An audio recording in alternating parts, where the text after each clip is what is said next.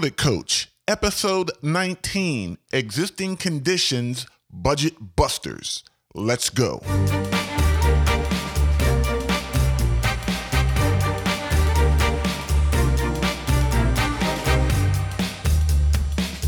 Welcome to the Build It Coach. I help you, the homeowner, the property owner, manage the chaos of a renovation or remodeling project so that you don't lose money, experience a mental breakdown, or become victim to a failed project.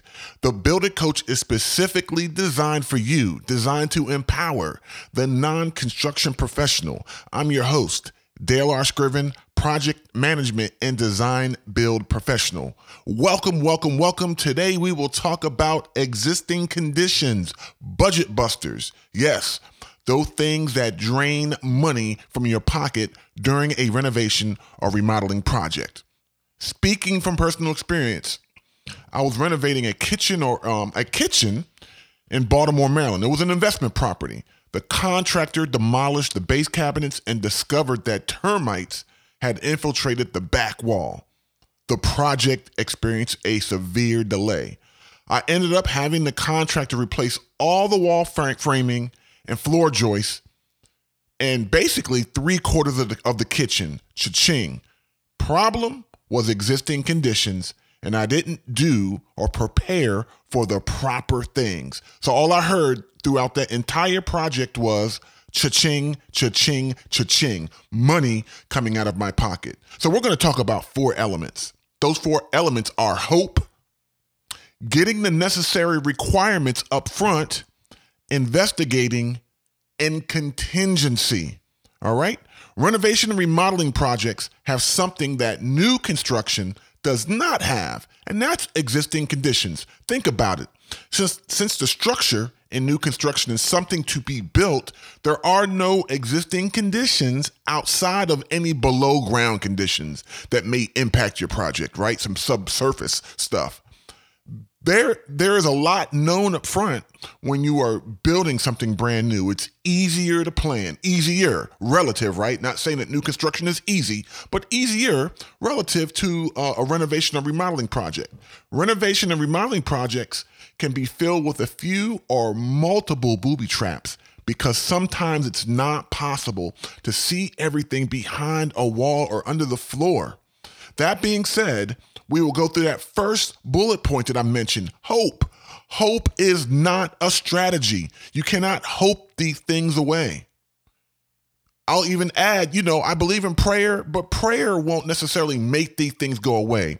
You have to do your due diligence.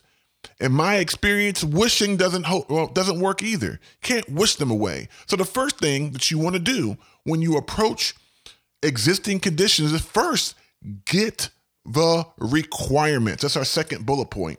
Get the requirements. Get a firm grip on your scope of work and make sure there aren't any additional scope items that you need added, specifically code items. See, that will begin to guide you. See, in that same project, not in the kitchen, but in that same project that was my investment property, I added a bedroom in the basement.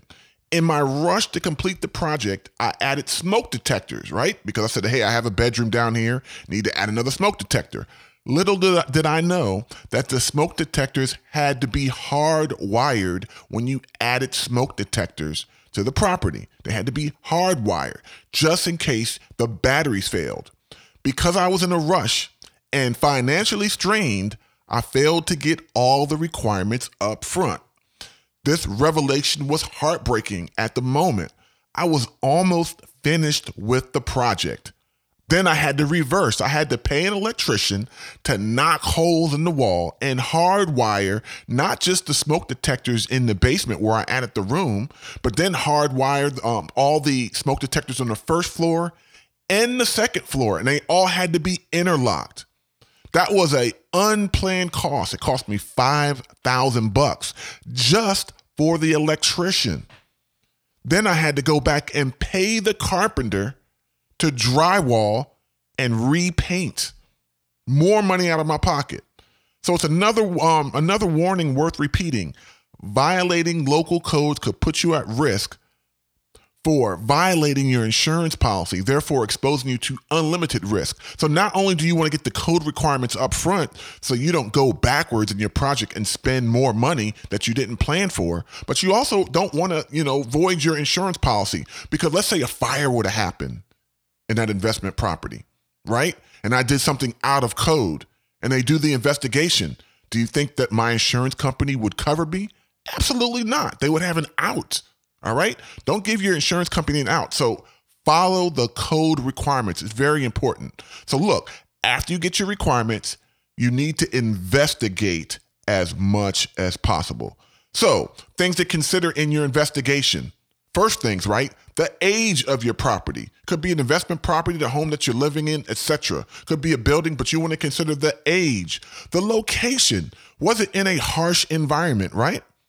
Was it a typical home in the suburbs, or let's say in the city, or was it by a location, let's say by the sea, where sea air is very intrusive and very hard on certain structures and finishes? All right. Was it in an extreme cold or an extreme warm environment where there may be termite infestation or a lot of expansion and contraction due to cold months and strain from cold weather? You want to look at the condition of the property, right? Is it in good condition? Who was in it before? Did the other persons, or for that fact, did you take care of the property? What are the maintenance records? Were you able to get any maintenance records? Was the property that you're dealing with, was it maintained? Again, I mentioned climate, and then also the type of occupants, right? So if you had a property that was, let's say a family that took care of it, that's one thing to consider versus a property that a bunch of college students were in, right? You may find a different level of use. I don't want to say that college students are abusive. I was a college student at one time, but yeah, we didn't necessarily take care of the property as much as it would be our own when we were in college, all right? So again, the use, who used the property, the type of occupants. So the word of the day we're going to talk about is intrusion when we talk about investigation. Intrusion. The more you do up front, the better. You might have to knock some holes in the wall, make some cuts, do some peels. You might have to do some cutting. You want to get behind some of those areas that you can't see. You might want to do some testing. Hey, is that asbestos on the floor because it's some old floor tile? Is that paint lead paint? You want to know all the stuff that you're dealing with up front. It is possible to perform a discovery investigation. However, the cost to investigate existing conditions can be time and cost prohibitive. Sorry about that. I get it.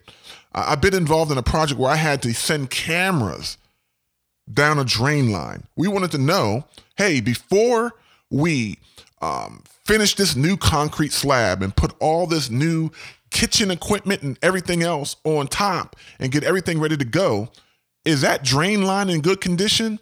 So it was worth the upfront expense to send a camera down the drain line to find out, is it in good condition? And guess what? In that project, we discovered that the drain line was clogged, rusted, leaking. So we did the drain line first, and then we did our concrete slab work and then performed the rest of our work without having to go backwards. Can you imagine having everything finished on that concrete slab? Everything is done. Go use the property. The water is not draining out of the property efficiently. Then we would have to remove all that furniture, dig up the slab, then change the drain line only to put the furniture and do all the finishing back over again. That would be a waste of money. So don't forget that your project is existing. Your house or structure could be 5 or 80 years old. The age of your existing home can have a heavy impact on the existing conditions. All right. Don't forget age. Existing site conditions can impact your project in several ways, to include a change in design, again, cost overruns, safety concerns, and required code upgrade. So that last bullet point I want to talk about is contingency. Contingency. Understand this. You own all the existing conditions. You are the property owner. All right. Everything falls on your shoulders. You may have professionals helping you, a contractor or an architect or a designer, what have you, an engineer. But at the end of the day, because you are the owner, the buck stops with you. About 10 years ago, I was talking with a young couple who lived in Virginia. They hired an architect to redesign their bedroom suite into a modern master bedroom suite. Unfortunately, they discovered that the existing copper water lines were deteriorating. The galvanized drains were also clogging, and the floor joist underneath the tub was rotten and needed to be spliced. They had to re-splice them so you could have the proper support for the tub. They wanted the architect to compensate them for not recognizing these existing conditions in the design. Well, that didn't work. So they tried to seek financial compensation from the contractor for not informing them ahead of time before construction about the existing conditions. It's not the contractor's or the architect's responsibility. They have a scope of work. They can only design or consider stuff that they have access to, all right? So after receiving sound advice from a colleague, they swallowed the bitter pill and realized that the cost overruns were due to existing conditions, and it rested on their shoulders. You cannot pass the buck, so you want to do that upfront investigation and then plan for a contingency. So that's a solution contingency, all right? Solution, plan to have anywhere from 10 to 20% contingency fund to handle the existing conditions. This is very important.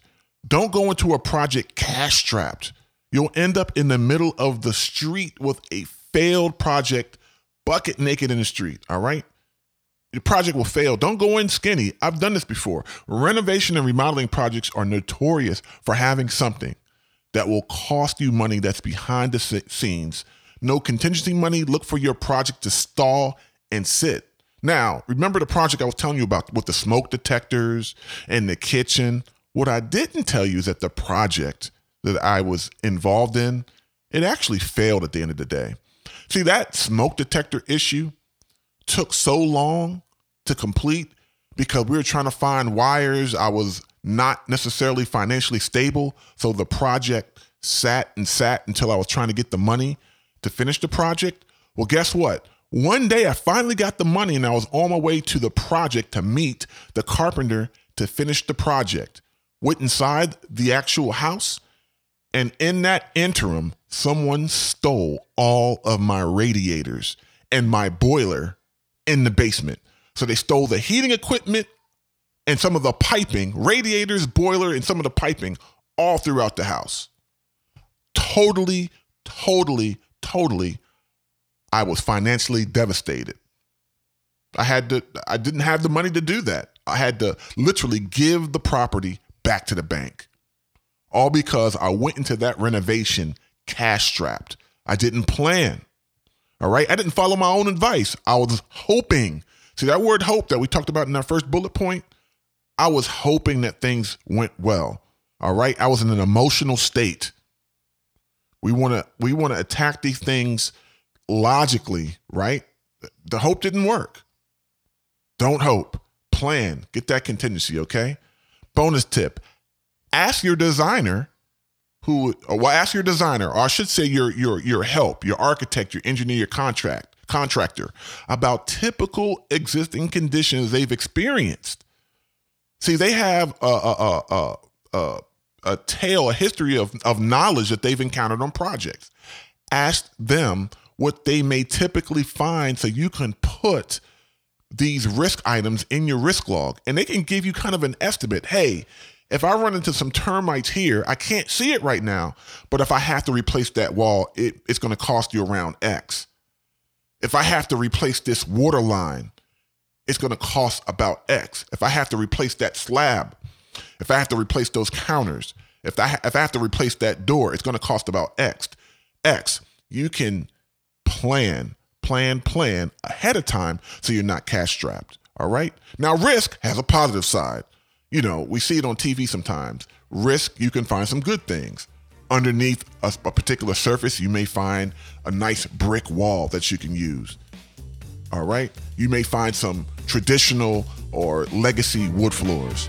All right. You may find that. All right. So what did we learn today? We learned that hope is not a strategy. All right. Then we talked about getting the necessary requirements. We talked about investigating, then contingency. And that is it, all right? Take these things to heart. They really, really, really, really, really do help. Feel good about yourself. You took the time to learn. Acting on this information gives you a fighting chance against project chaos, money loss, continuous stress, or unethical, greedy contractors. If you know someone who needs help, invite them to listen. Let's look out for one another and build a strong community of homeowners or property owners who want a dream renovation or remodeling project. Make sure you subscribe to Build a Coach on iTunes, Spotify, Stitcher, or your favorite place to listen to podcasts. For more details, visit buildacoach.com/podcast. Please, if you like what you hear at the Build a Coach, leave a review. Reviews are really, really, really helpful to help us grow the show and reach more people who need help. Until next time, may your dream project become a reality. Please understand that every construction project is unique.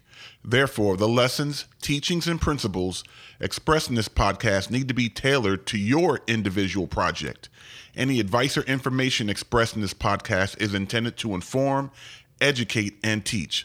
All advice and information is based on experience, research, and opinion.